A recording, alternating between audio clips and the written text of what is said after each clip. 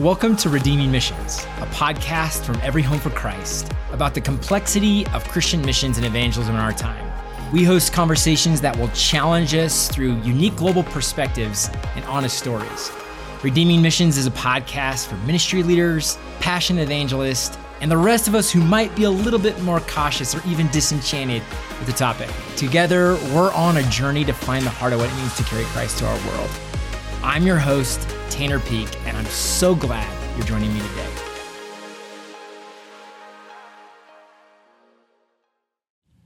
Welcome to our second episode of Redeeming Missions podcast. I'm so happy that you would join us once again. Today, I get the pleasure of introducing you to a dear friend of mine, a man named Danny, who was a Muslim-born Jordanian. And today's going to be a lot of talking and conversing around how he came to know Christ and what it meant for him to encounter the person of Christ right where he was in his culture. I want to prepare you, though, for Danny. He is passionate. He is zealous. I mean, you could even say he's a zealot in a way. He was the type of person that even as a little boy was searching for the divine by going down to the mosque before sunrise. And so I think you're going to really enjoy his passion, who he is, and how God made him to be. I do want to say this. There's parts of this podcast that might stretch you. And if you're part of a group of people that doesn't like to be stretched, I just want to prepare you. This is Danny's story, and this is really his experience with God. And so if you are stretched, I just ask, buckle up. You're going to love it. You're going to love him. And I hope this really blesses you as you listen. Enjoy. I'm sitting here with Danny. I think just to start out with at the very beginning, maybe just tell me a little bit about your story. Tell me who you are and how you've become the person that you are today and your journey. Every year when I share my testimony or what the Lord has done to bring me here, I discover that my story has not ended yet. So if you go back last year to my testimony, it's totally different. So what I'm going to say today is that I thought that God started working in my life when I was 15 or 16 years old, when I started questioning life and who God is and the purpose of my life. But I came to realize that's not the case. I believe that God has been there working in my life since before I was born, as the Bible says. So, but from my perspective, when I was 15 years old, having been, growing up in a Muslim family, I was impacted by my grandmother's dedication to her faith.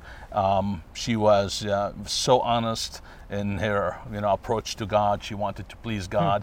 And I was, touched by that. I felt like she was so authentic in her faith, and I wanted to be authentic.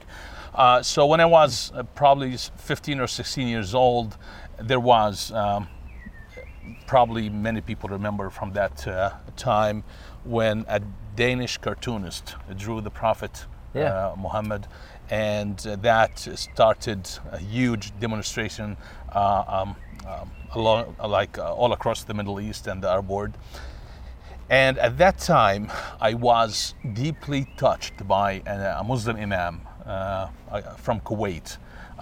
He was preaching this sermon. The title was, "O Nation of Muhammad." And I felt at that moment that there's nothing in life that's gonna be, nothing is permanent. Everything is gonna go away at one point except God, because God is eternal. This is what I thought at that time. So I decided to dedicate myself completely to serving Islam. And just to, taking the message of Islam to all the world and just inviting people to the mosque. And that what happened. I started wearing like a Muslim sheikh or imam, with the headscarf and everything. And I was going to the mosque 5 times a day. 4 in the morning, Muhammad had the saying. He said, "Tell those who go to the mosque in the dark that God is going to give them light on the latter day. And I would just walk toward the mosque, and I would be praying in my heart, oh Allah, give me light in the other life, in the second life. And I even used to beat my brothers at 4 a.m. to wake them up to go with me to the mosque, because Wow. yeah, I once remember my brother was, in Islam, when you pray you bow down, so, and after that you stand up. And so everybody stood up, and my brother kept bowing down because he was asleep. He fell asleep. It sounds like you were the really zealous brother. Oh yeah. Like really religiously fervent. Absolutely, I was. If I go into something, I go 100%. Yeah. I cannot stand not being so passionate, so authentic about anything. So that's what happened. I wanted to, because, we call it justification, right? I was seeking justification because I felt there was something wrong inside my heart. And after a year of dedicating myself to Islam, of doing everything by the book, I remember the moment. It's just like yesterday. I was sitting, there was our front yard, I was sitting there, and I was asking myself, now after a year of this dedication, the enmity in my heart is still there. What's going on? Why this is happening? And at that point, I gave up. I said, you know what? This is not working. So I gave up. I returned to my old life. But what do you call it? The zealousy? The zeal. Yeah, the zeal. Inside my heart didn't go away. Yeah. So what do you, stop there before you go on. You said that you really wanted to be right. I mean, you were fervent, zealous about being in the right relationship with God. I want to feel it. You were saying you're miserable. Yeah, sure. Even though I was young, even though I was young, but I grew up in a very poor family. All right, and everybody, when you are poor, everybody is thinking about what, becoming rich, getting more money, and I was thinking, like, if that happens to me, if I become rich, what if I end up with a sick child that's gonna make my life miserable forever? What if I have sickness? What if I have the wrong wife? What if, so a lot of options there to destroy your happiness, if your happiness is in having more money. So I felt like, no, that's not the answer. The answer got to be somewhere else. There got to be some other thing. Deeper than money. Absolutely. Deeper than success. Something eternal. Yeah. Something cannot be shaken by suffering. You know what I mean? So, and that was God in my mind. That was Allah. Like, all right, the only thing that cannot be shaken, cannot be destroyed by suffering and pain is God. So I wanted to dedicate myself to God. But after a year of, living the life to the absolute, the ultimate kind of devotion, yeah, I gave up because I felt like I was not honest. God, I didn't have that sense of justification inside of my heart. So I just went back to my old ways. And of course, the people from the mosque who I spent that year with, they started, coming to my home and inviting me back to the mosque and telling me that, Danny, Satan is pulling you back to the word. Funny, it's similar sometimes to what we hear at the church. We sometimes use the same language without realizing that there is something wrong. If we use the same language, there got to be something wrong. Anyway, so I just ignored what they said, and I just went on in my life. But God didn't wait that long before He sent somebody.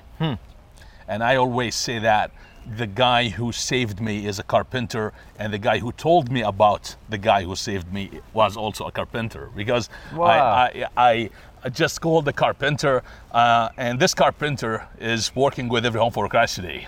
So I'm not gonna say where, but anyway, I called him, and he was a believer but in secret, right? Low profile, very low profile. And I've heard rumors at the time that he was not a Muslim anymore, but I wasn't sure. So I started a conversation with him. I was like, "Is it true that you're not a Muslim anymore?" And he said, "No, I just had some conflict with Imam at the mosque." But for 3 nights, he was doing some work for me at a small shop I was opening, and he started just sending all these hints and messages. And after 3 nights, because we used to work till late at night, so after 3 nights in a row, I felt like I was ready to open up. I was like ready to tell him that I'm not satisfied. There's something wrong. But I never doubted Islam, right? At that point. But let me just say something here. Some people think that when we leave Islam, Judaism, whatever religion we used to believe in, and we become Christians, is that we have replaced this religion. That's not correct. We don't replace the old religion with the Christianity. That is a misconception, because Christianity is not an ideology that you embrace because you don't like the older ideology. Otherwise, you will keep moving from one ideology to another ideology forever. Yeah. Christianity is not something to replace Islam with. Christianity was something I loved, even though I was still a Muslim. You know what I mean? It's like I didn't. What did you love about it? What was attracting you? That's the miraculous work of the Holy Spirit in Christianity, is that you don't know. If somebody asks you, you don't have the answer, but you are in love with Jesus. You know what I mean? It's like the person of Jesus Christ. I remember what happened to me, even though some people know that I'm not very into emotional experiences and all of that, but something happened to me. I'm reformed. Yeah. Some people think that I don't enjoy experiences like this, but this is what happened at the beginning, right? Yeah. I wanted to know more about Jesus, because that guy, the carpenter, he told me, "Why don't you just read the Bible? Probably you will like something about it." But he told me, "Listen, everything is like, I don't know, Christianity, Islam, it's all the same." He said that to me, but he didn't believe it. But he wanted, to keep his safety. So I wanted to know more, to find more about Jesus. So I went to Google and I wrote, I never knew that there was something called Jesus movie. But I wrote, Film Yeshua in Arabic, it's Jesus movie. I didn't know that there was a movie. It's a shot in the darkness. Wow. I was like, probably there's something. And Jesus movie showed up, right? The first result in the search. And then if you know the Jesus movie, you know that it starts the planets and coming down to Earth and all of that. And for a few minutes, there was nothing. I'm just watching. He's talking about John the Baptist. Then something happened when Jesus walked into the picture. His back was there. It was not even the face. It was just the back. And he was walking toward John the Baptist. Yeah. And at that moment, you see, I'm having goosebumps here, because at that moment something happened I can't describe. It's like there was fire in my body. There was no conditions or reasons why this is happening, because I haven't had many conversations. I wasn't trying to, nobody tried to convince me of anything. There was nothing. I was just trying to find out. But the moment, the figure of Jesus, not the face. I don't care about the face of that actor. It was just the figure, the resemblance of Jesus Christ walking into the picture, and something happened. I don't know what was that. Of course I know it was God. It was God's hand. But that moment was like the peak of the whole experience. Since then, I fell in love with Jesus. I don't know why. And I started telling everybody about Jesus, even though I did not renounce Islam yet. Yeah. So that's why I'm saying it's not an ideology that displaced or replaced. Yeah, it doesn't Islam. matter. Yeah, it doesn't matter if you don't like Islam, if you don't like Islam. So that's what I try to tell my friends who are foreigners to the Islamic culture. Yeah. If you are trying to preach the gospel, don't try to convince people how bad their faith is. It doesn't matter. The gospel in itself doesn't need you to oversell it or to do marketing things to make it beautiful. It's beautiful anyway. You just go to a Muslim and ask them, are you in full reconciliation with God? They will tell you, if I pray, if I do this, if I do that, I will see. The gospel is you have reconciliation through Jesus Christ. You don't need to do anything, right? Because God has done everything in Jesus, through Jesus, so that you have full pass to go into His presence and to be His son. So anyway, don't try to replace the religion. So that experience, when I experienced that, I didn't understand what happened, but the experience itself felt like so powerful that I didn't know what was going on. So again, I'm not Pentecostal, but that night I prayed. I was like, God, show me the truth. And I went to sleep. No, before that, it was beautiful being a Pentecostal at that time. So anyway, it's like, I was like watching the TV, and I was like, every time I flip a channel, something about Christianity or Jesus is showing up. I'm not kidding you. And I was like, oh my goodness, this can't be true. So I never test the Lord your God, but I was like, okay, I'm gonna flip the channel now randomly, and if there is anything about Jesus, this has got to be something. You know what I mean? And I flipped the channel randomly to a different channel, and there was like the Friends of Jesus coming in a series, in a show, coming to visit a king or something, and it was like, oh, we are the friends of Jesus and something like that. And I was like, my mind was just So you felt like heaven was just speaking to you. God was like, he was speaking to you through your TV set. Not only that, but what also happens that whenever I take a cab, and you know, they play Quran in Jordan, in my country, they play Quran all the time in the taxi cab, and every time I take a cab, the verses they're reciting at that moment is about Jesus. It felt so powerful. You know, sometimes, you know, Daniel Dennett, for example, he's like one of the four knights of the new atheism.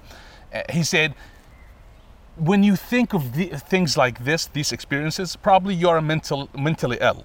But I'm telling Daniel, I love Daniel, all right? But I was not mentally ill. I was not just choosing and picking the moments. It was happening to me. It's something that I cannot explain.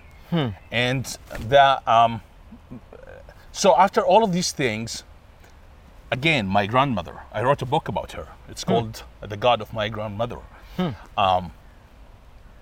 I loved my grandmother. She was like my mother, you know what I mean? And I was terrified, like, so if Christianity is true, then my grandmother is in hell?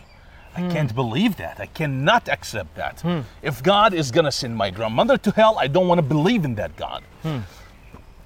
Of course, I was emotional, and I was like, because she passed recently at that point. So that night, I went to bed, and there was a vivid dream. It's like, I don't know what the word is, like the most vivid dream that you can think of. My grandmother was looking at the sky, at the heaven. It was storms, darkness, hurricanes. It's like total chaos. And she was screaming with anger at the skies. Then, suddenly, she became blind. And I had to carry her. And I was like asking people, where is life? And somebody came and he said, there is life at the end of that river. There was a river, and at the top there was the cross of Jesus Christ. And I was carrying her. I don't know the interpretation of that dream, but what the message I felt at that moment, because when I woke up, she was between my hands. I still feel her weight It was so vivid. The dream was so real. So the message was, my grandmother was angry at the false heavens because she spent her life, and she was blind. And the life is in Jesus Christ in the cross. There was a river. I don't know her destiny. Of course, I can argue from a theological point of view, especially in the Reformed circles, about if the new birth happens before faith or faith happens before. No, I believe a new birth happens before, and probably my grandmother had the new birth. All of that, I'm not going to do that. I'm going to leave it to God. But I'm just trying to share with you how powerful the experience was.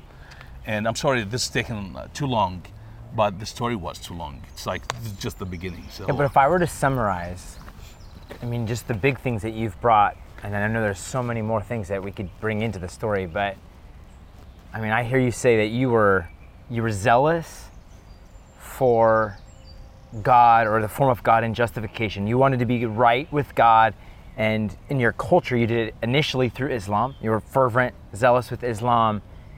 But then I see a series of things that actually, where your curiosity began to change or to shift away from Islam, or not even necessarily away from Islam, but towards God. Yeah. I think how you said it, and towards Jesus. And you talk about the role of the Jesus movie, the Jesus film, and the way that God spoke to you there. There's a person in your story, the carpenter, and now you're talking about dreams. I think just as now, I don't know if I've ever sat down and just heard your whole story, but it's just hard to miss the presence of God actually in the midst of your story. I mean, Absolutely. The way that the Lord had orchestrated there are things. two things that I missed. When I was 13 years old, before all of this happened, I was walking in my neighborhood and I found a piece of paper, a piece of literature. That's why I love Every Home for Christ. Yeah. Because I found a piece of paper. It was not like a full booklet or something. And in that paper was some cartoon drawing of Jesus turning water into wine.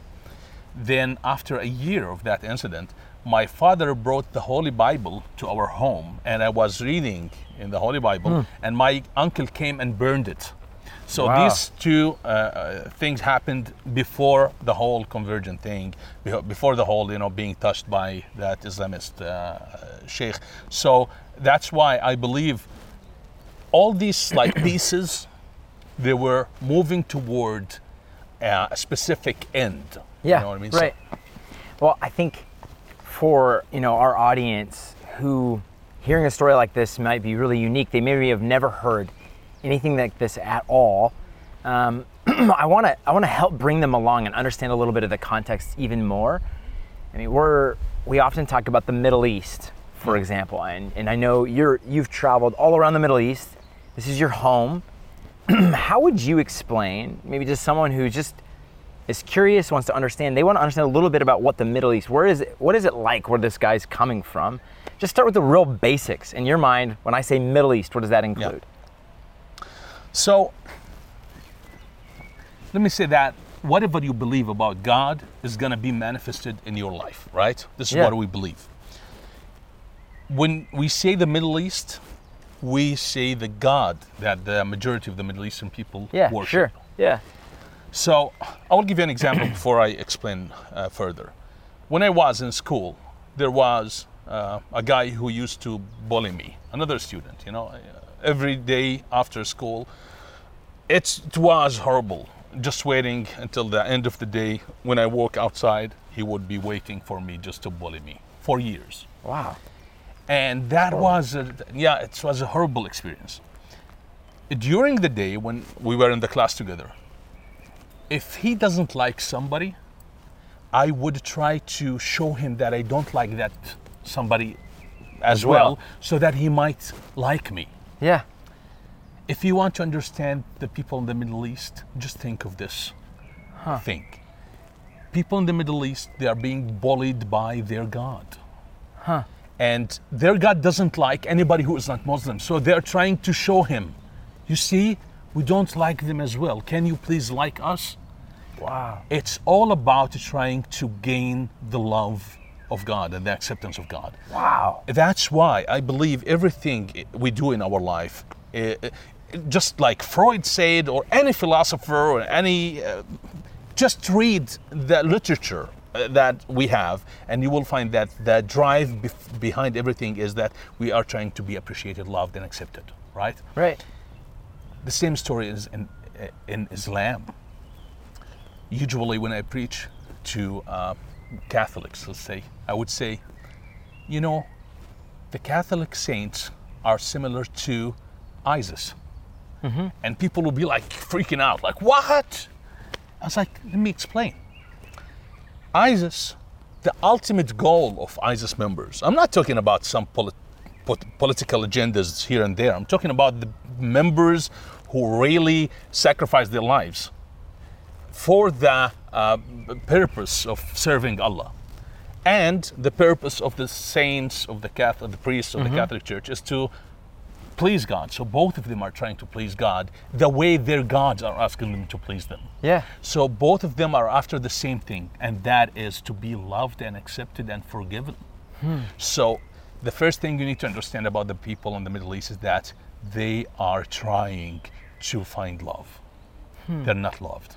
I think that's a really beautiful and compassionate way of looking at a group of people that I think, coming from an American standpoint and maybe from news, whether it's the news media or even sometimes I think the way that Christians even talk about the Middle East, it's almost dehumanizing. Yeah. It's like these people, if they just thought better, if they were smarter, if they just turned away from Islam to God. I like what you're saying.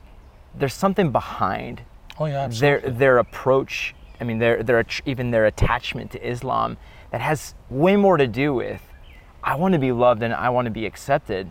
I think that's a lot more compassionate engagement with an entire group of people than being right or wrong. Even if being right or wrong is a part of what's going on, it's a lot more compassionate way to see your grandmother, these people really desperately want to be loved. To be loved, yeah. You know, so I have been going to therapy for 2 years. Praise God, me too. And yeah, it was what I discovered through therapy. I haven't discovered it through my 15 years of Christian life. Yes. Because what I discovered about the gospel, because therapy showed me what went wrong, and the gospel healed everything. But it was, anyway, that was a different story. But anyway, what I want to say is this. Therapy showed me that there was a pattern that I am repeating in everything around me, right? So my mother, that's right, used to, be a little like, she out of ignorance, not lack of love, being violent. And I kept attracting toxic people who are similar to that. Replicating or mimicking. And trying to please. It's like my friends, everybody. It's like everything. Yeah. I'm sorry. So what I'm trying to say through this example is that the people in the Middle East, they are replicating their relationship with God, the abusive relationship they have with God, with everything else. So I shouldn't be blamed. Now, I'm not trying to get rid of responsibility. There are consequences, but I mean, I shouldn't be blamed for things that I'm unaware of. Yeah, like they are happening because something happened. It's the same thing. Huh. So if on 9/11 at 8 in the morning, before the planes took off, you sat with the 19 people and asked them, what is your ultimate goal? They would say, to please God. Maybe you see the hatred toward America. Maybe you see whatever you want to see. At the root, there is trying to get right with God, trying to be justified. That's why the Protestant Reformation, when he rediscovered the gospel, it's justification by faith alone. When we say justification by faith alone, it is the answer to all of the humanity biggest questions. Yeah. I I was, struggling with a sin in my life. And I was praying, God, please help me. I want to stop doing this. And I couldn't for years. And then it hit me. God said to me, listen, son. If I let this go, if you stop sinning, you're gonna think that I love you because you stopped. Until you realize that I love you regardless of that sin, it's not gonna work.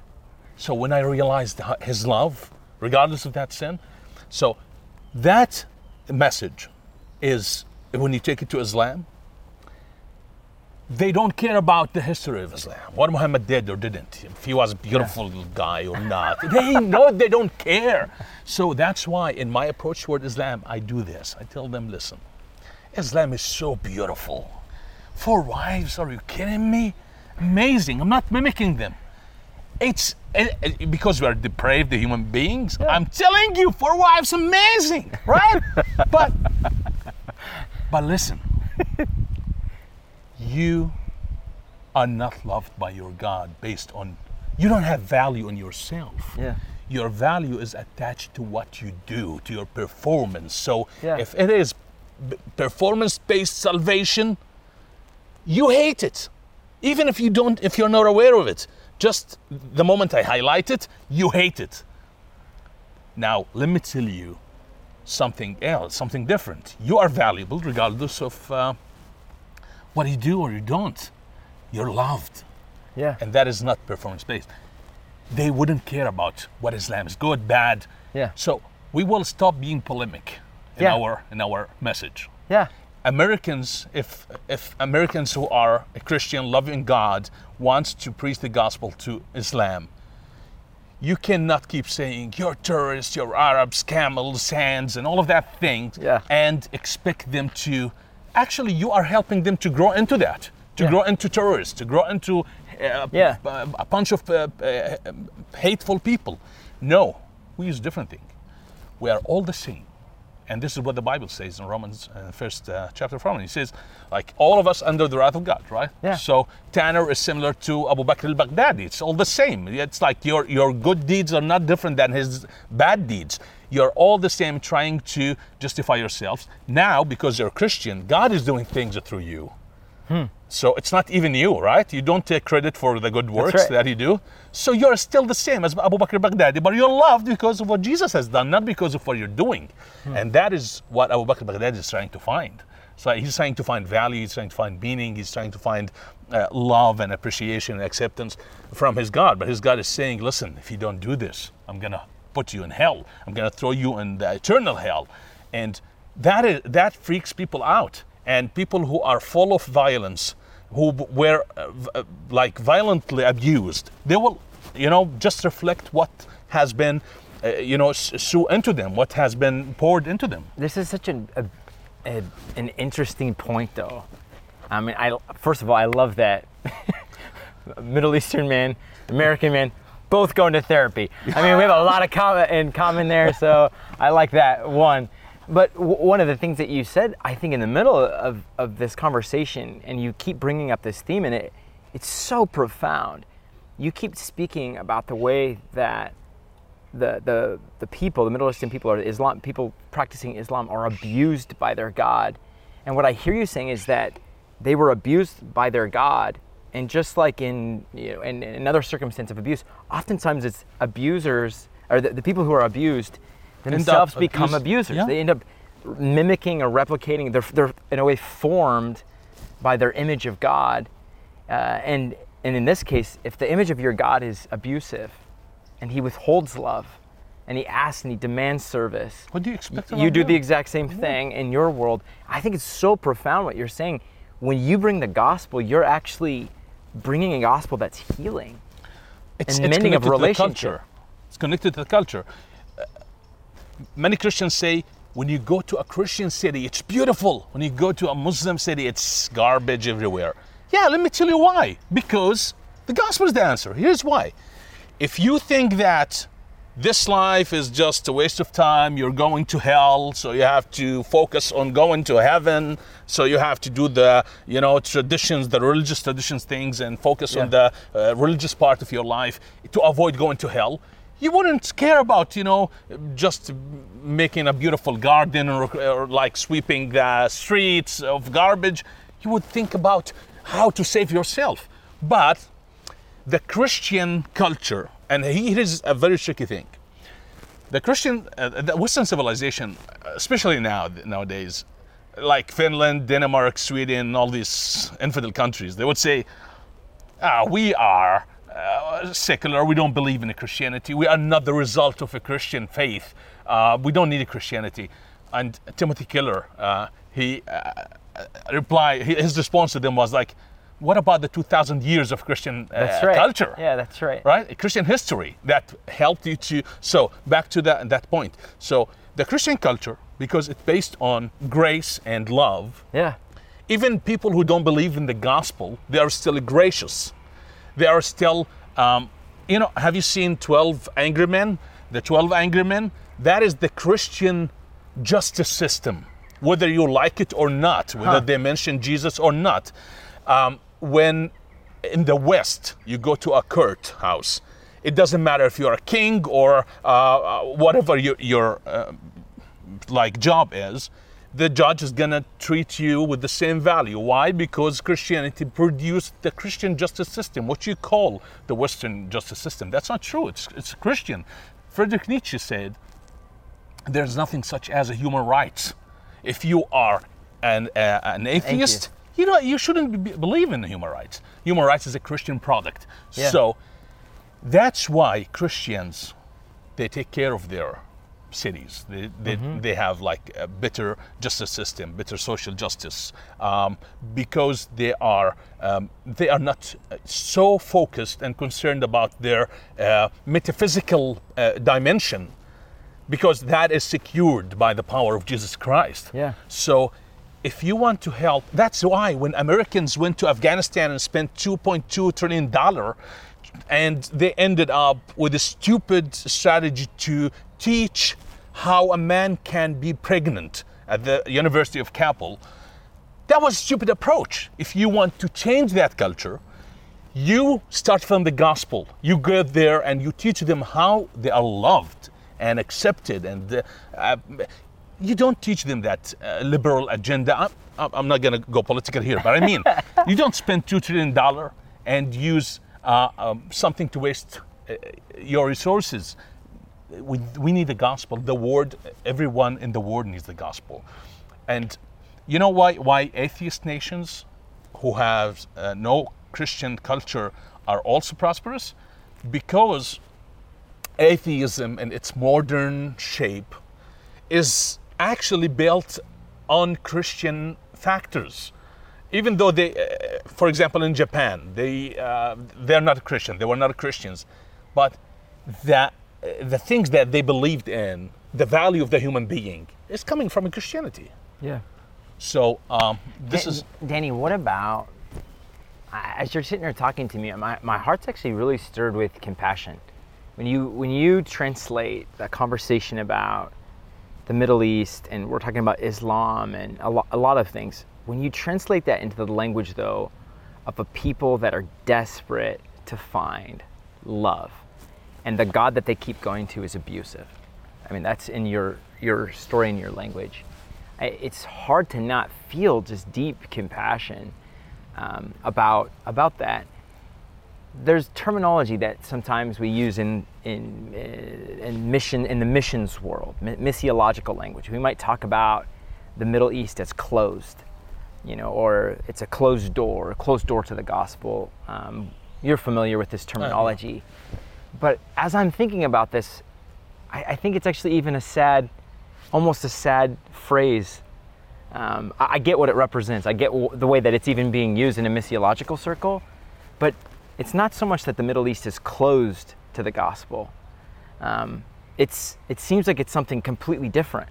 It seems like it's actually desperate for the gospel, but maybe stuck in a cycle of darkness or a cycle of pain. Am I representing that well? Absolutely.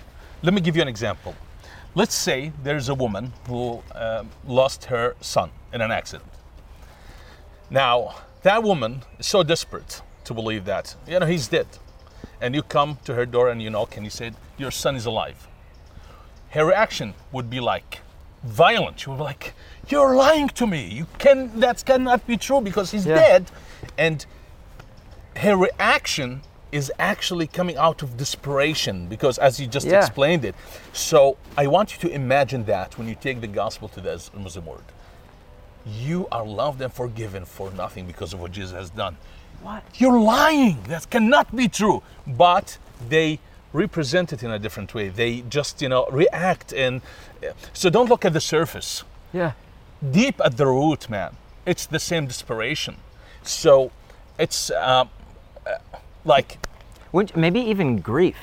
I mean, when you talk about it that way, one of the reasons that women respond so strongly is because of the grief. One, the grief that she's experiencing, but maybe the grief, accepting reality. Accepting the good news. Let's say accepting the good news at that point is so scary. Why? Because if it's not true, it's disastrous. Right? If the gospel is not true, it's disastrous. It's catastrophic. Yeah. Because you would be wasting your time. Instead of trying to save yourself, you wasted your time believing that you are saved. So that's why we need to keep knocking and keep preaching the good news, because at one point they will be like, all right, I'm going to check it out. If it's true, it's fantastic, right? It's beautiful. But my first reaction is, what are you talking about? And there's another thing, by the way. There's another thing that the Bible explains perfectly. Paul explains perfectly when he talked about self-righteousness. Yeah. It's like, there are people, even Christians, even inside our churches, and Muslims, similar. They have been making efforts, praying, going to mosques and churches, doing all these things that their gods ask them to do. And then you bring the gospel and you say, hey, listen, this means nothing. Yeah, right. It's only Jesus. They will be furious. They will be like, what? Are you kidding me? All this effort. You know why? Because the motivation behind it was not love, it was fear.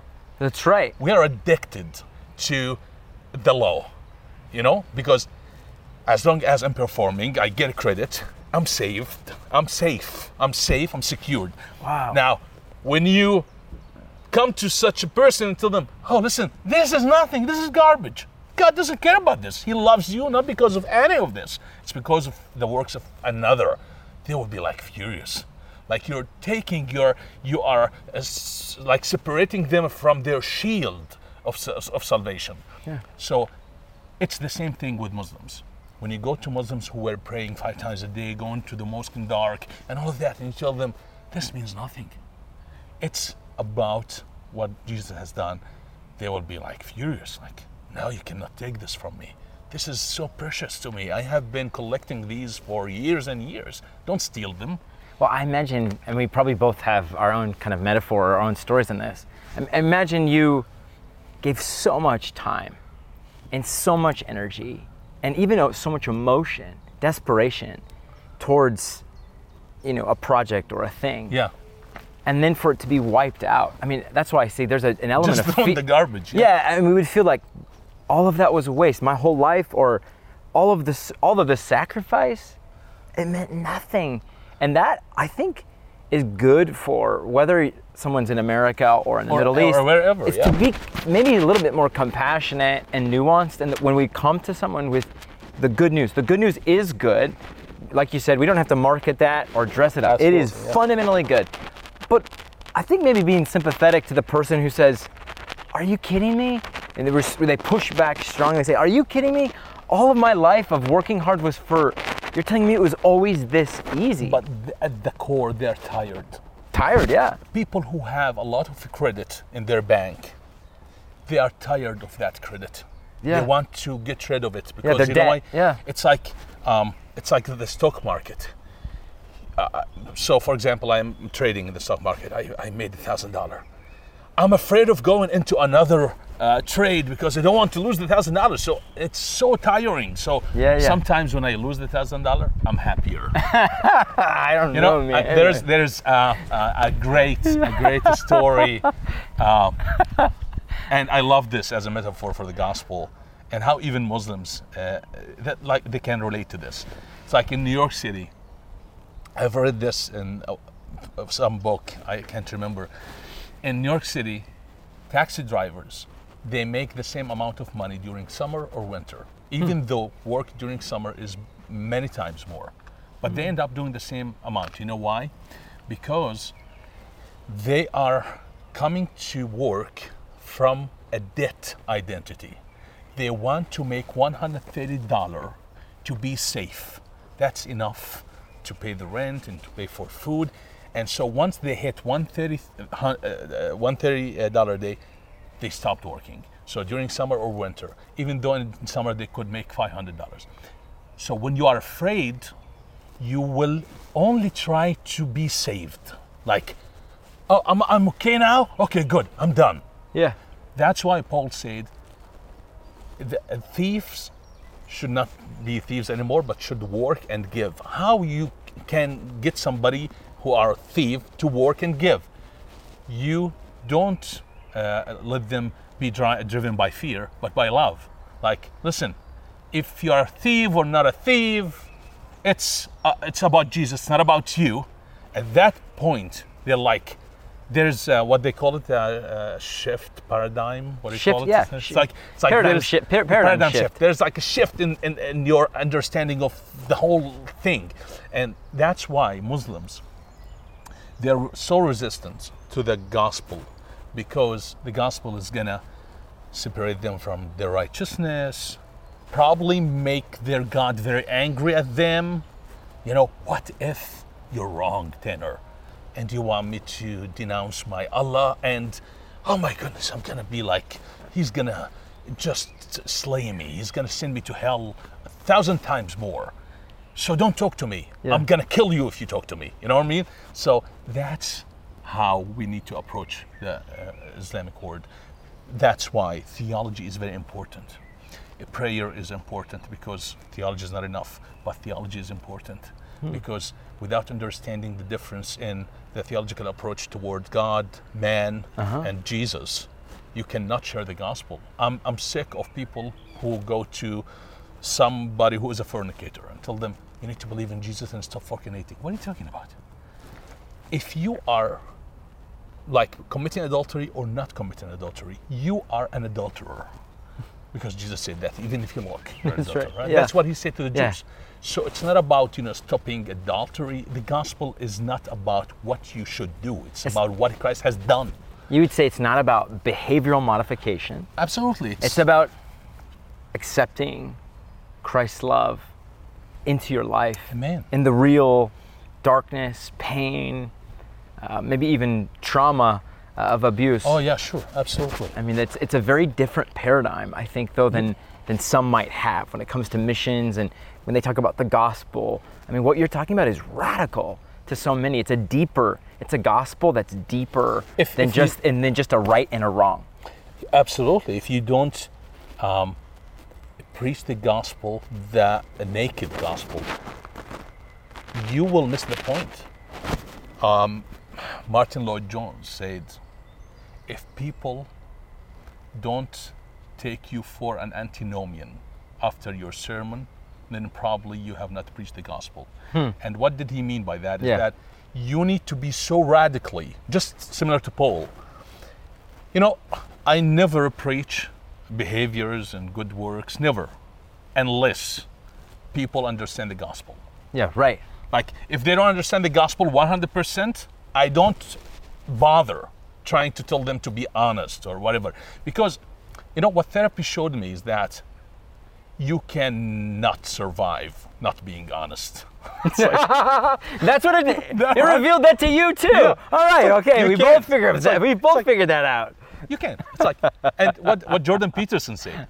Jordan Peterson said it beautifully. He said, you can never twist the fabric of reality and have it not snap back at you at one point. And it's so we don't need to bother, keep preaching about work. And because you know what that does? It just add more self-righteousness to people. That's right. At our office in Lebanon, we have something called the wall of shame. If you come to visit us, you will see the wall of shame. And the wall of shame, you will see photos of our employees on the wall of shame. And you will be like, what? They're on the wall of shame?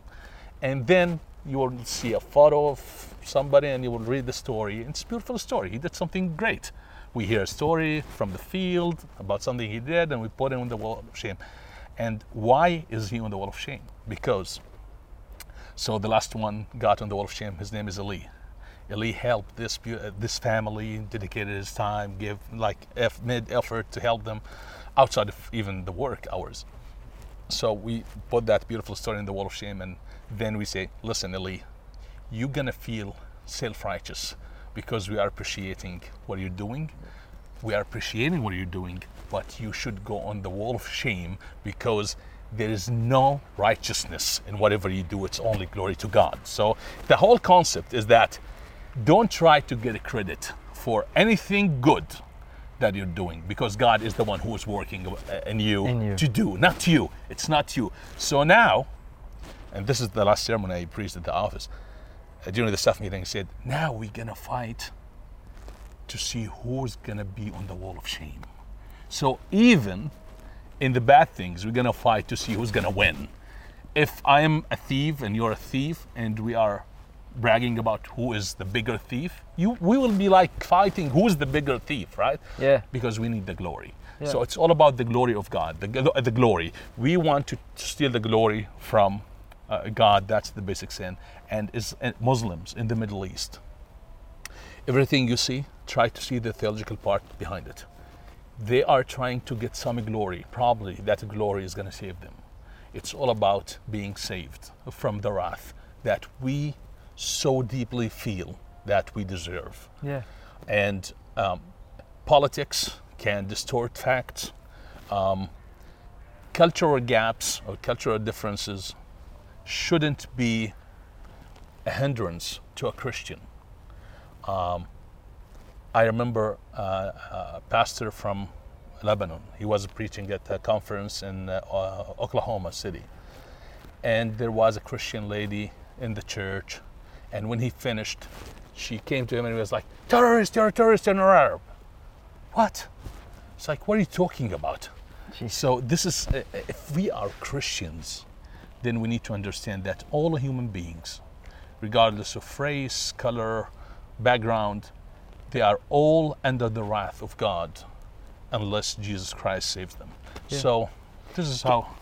You've been so generous in bringing your story, and I think even bringing your beautiful perspective and regarding the Middle East, and I think bringing a really compassionate yet gospel-filled perspective to approaching the Middle East. And I just don't see it. I just have a hard time seeing it as a closed door. I think it's a door that needs to be knocked on, but it's closed, waiting but to be we knocked know on. why it's Yeah. closed. It's closed because people behind the closed door, they are afraid, and the violence is not authentic. The Yeah. violence is the result of fear And reactive. and reactive. Do you have? Let's maybe finish this way. Do you have any stories? I'm putting you on the spot a little bit. Sure, go ahead. Just any stories recently that come to your mind about the way that the love of Christ is meeting someone within your culture in a unique way? You probably have 1,000 stories. Oh yeah, but one of the amazing stories that I think about recently, it happened like a few months back, and I keep thinking about it because an imam, he's actually leading a mosque in one of the cities in the Middle East. I'm not gonna say the country. And he's still an imam. And he responded to our online campaign. And then we started meeting with him, and he believed in Jesus and became a Christian, and he still preaches in the mosque every Friday. So he is still, because he cannot leave, he cannot stop, being an imam. So the last time we met together, he was actually, we were arguing about the doctrine of election. But that Friday, what on earth? That Friday, he was going to preach at the mosque, and he said, "Listen, I cannot. If I stop, they're gonna find out. They're gonna ask questions. So I don't know what to do." So I asked him, "What are you gonna preach about this Friday?" Then he said, "I don't know. I'm gonna preach about religious freedom or something." I was like, so that's wild. This guy is like that. The reason why he believed in Jesus is that he said, every time I preach, because it's all work-based religion, so everything I preach about and I want people to stop doing, or he said it's the same thing I'm struggling with.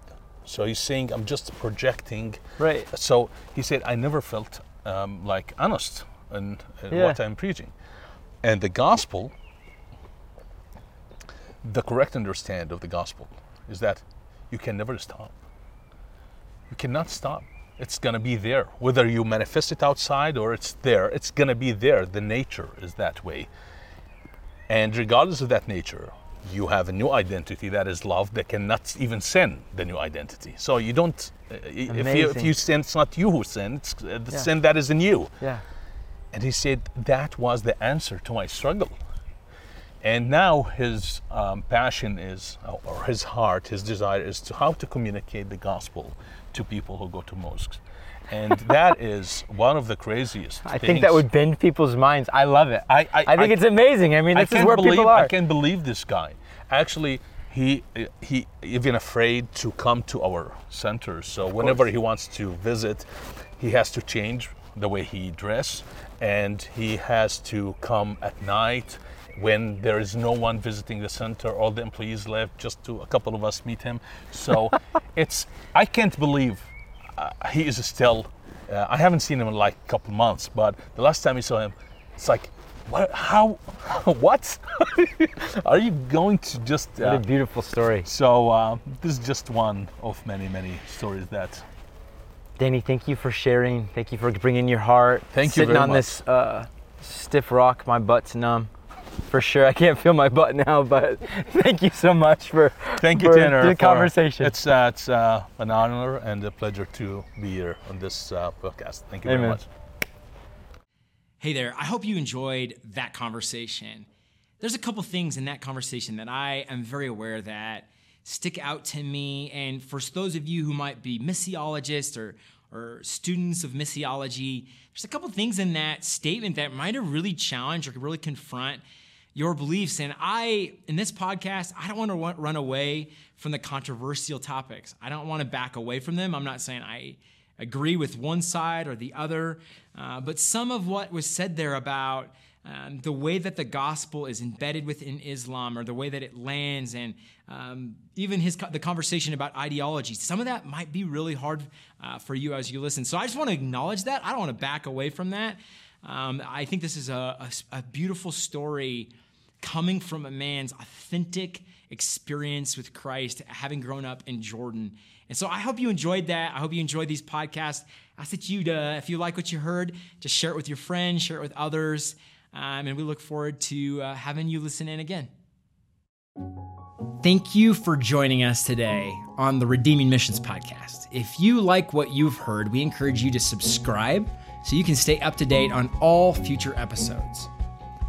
Echoing in the prayer of St. Patrick, Christ with us, Christ before us, Christ behind us, Christ in us. Let us carry Christ to our world. Until next time.